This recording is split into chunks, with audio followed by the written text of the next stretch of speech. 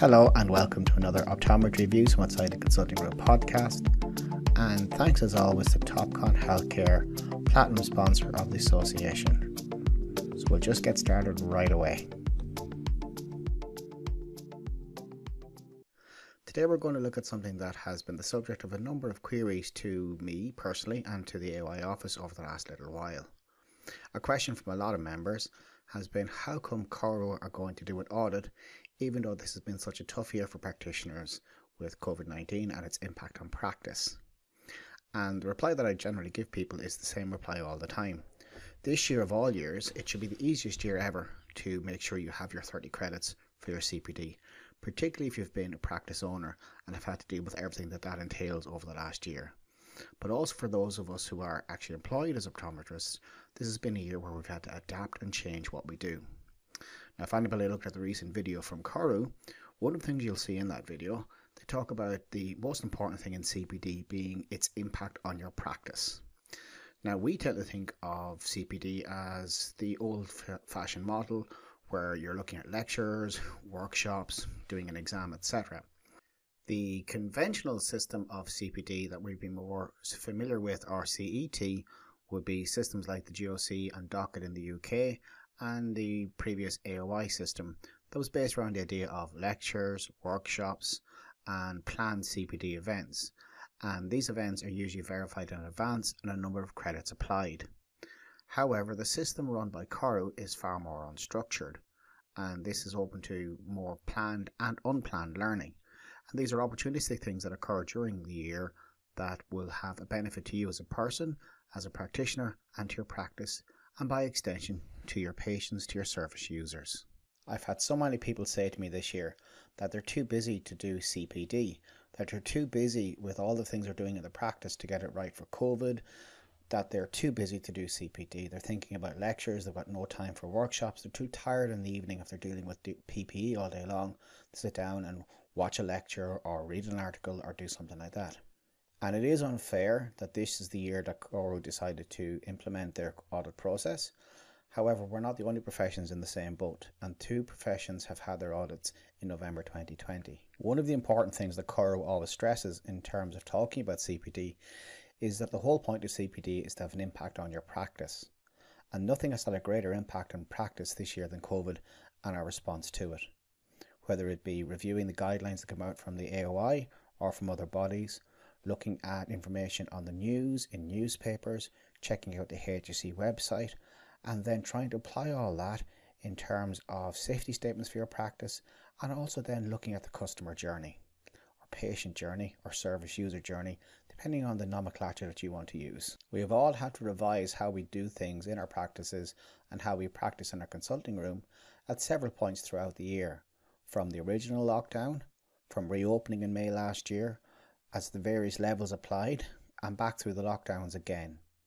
So at several times this year we've had to stand back from what we do and take a look at how do we deal with patients coming in our door, how do we assist service users to access our service, how do we protect ourselves, how do we protect our staff, how do we protect the service users, customers and patients. A number of times now I've spoken to practice owners who've been worried that they've been so busy doing things to run their practice that they've had no time to engage in CPD. And as I said earlier in this discussion, quite often when we talk to them, the problem seems to be that they haven't had time to sit down, do quizzes or watch lectures because they haven't got time at evening time, which is a valid concern because this is a very, very busy time for a lot of people. So I'm just going to break down two separate examples here of a practice owner and a person who employs people to work on their practice and somebody else who's an employee, and how something like the COVID crisis has affected us in terms of how we practice and how that applies to the whole CPD model. So let's take our practice owner first. And let's take the example of around the start of May, just before the first lockdown finished and when we were starting to open back up again. At that time, there was a rush to try and source proper PPE for the practice, to make sure it was fit for purpose, to make sure that there was adequate spacing, ventilation. There was a lot of documentation that had to be done, training of staff, documenting of that, developing of safety statements and policies. All this information was available via the AOI and various other sources. There was a lot of paperwork to be done around this time, and a lot of simple things like chasing down adequate stocks of PPE so that the practice could open safely, working out how many people could safely be in the building. And on top of that, there was the added stress of dealing with staff. Maybe some have been put on layoff, some are getting the pandemic payments, and there was a lot of paperwork around that and a lot of difficult decisions for practitioners, and they had to decide how they were going to manage these things. All of this had an impact on your practice. And when we think about the practice, we tend to think about what we do in the consulting room, but it's how we deliver our service. And that is one of the reasons why Coro tend to use the term service user an awful lot of their documentation. We tend to think of them as patients. And we're in the consulting room, when they are sitting in our chair and we're examining the eye, they are patients. But when we're thinking about them in terms of their safety, when we're thinking about things like how can we protect them and others, they're service users. And much as I dislike the term in some ways, in this case it is very, very appropriate. And as service users, they deserve our best. And it took a lot of work from practitioners to try and develop the systems to make sure that their service users were safe. And if you document that, even a few little paragraphs to explain what you did, when you did it, and what it resulted in. And something very, very simple like, I had to review a lot of documentation. You can list the documentation reviewed. I had to create a COVID screening form, for example. I had to create a training plan for my staff. I had to create a training plan for myself. And all of these things were what went into getting your practice ready for reopening. All of that had a direct impact on how your service was delivered, your practice. And therefore all of that work, all of that time spent will qualify as CPD. Now, many practitioners put in many hours at that time. And because of the various different practices, it's impossible to put a tariff and say opening a practice up was worth so many credits.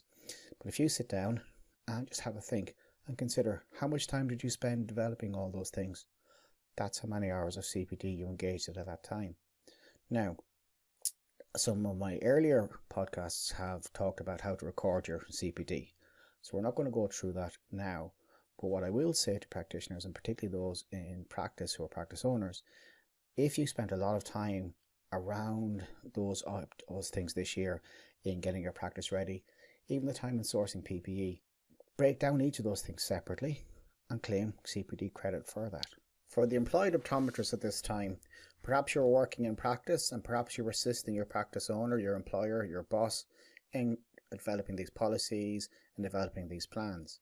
If so, again, all of the time you spent discussing this, reading documents, reading policies, giving your feedback, this is time you could and should be claiming as CPD.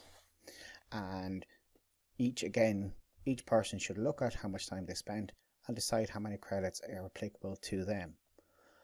Obviously, if you're a practice owner, this has a greater impact on you and you probably would have spent a lot more time. But it will be appropriate for employed optometrists to claim CPD credit for those kind of things as well. There will be some employees who will not have been involved in these processes. They will not have had any power or any input into the decision-making process. But even for these employees, they will have been sitting at home and trying to decide for themselves what level of risk is acceptable for them. They will have been looking at data, they'll be looking at the information on the news, they'll be looking at the policies that have come out from the HSE and the AOI alike, and looking at these things and trying to determine, when I go back to work, what am I happy doing? How far away from a patient must I stand? How can I plan my routine? What kind of things will I be able to do and not do? What kind of things will be safe to defer? What kind of things won't be safe to defer in terms of managing my patients? And there was a lot of reflection from a lot of people around this time to try and determine, how am I going to practice under the rigours of this pandemic? And all of this time that people would have spent, the discussions on WhatsApp groups, the discussions with friends, colleagues and family, all this reflection would have been unplanned learning, and it would have helped you crystallise your decision, how am I going to practice if or when I go back to work? Again, this is something which can be claimed as credit. For everybody, the question becomes, how do I record my CPD? When it's a lecture or a workshop, it's very easy to put in my certificate of attendance. You have a certificate to say that you were there, you probably have some learning objectives from documentation, and it's quite easy.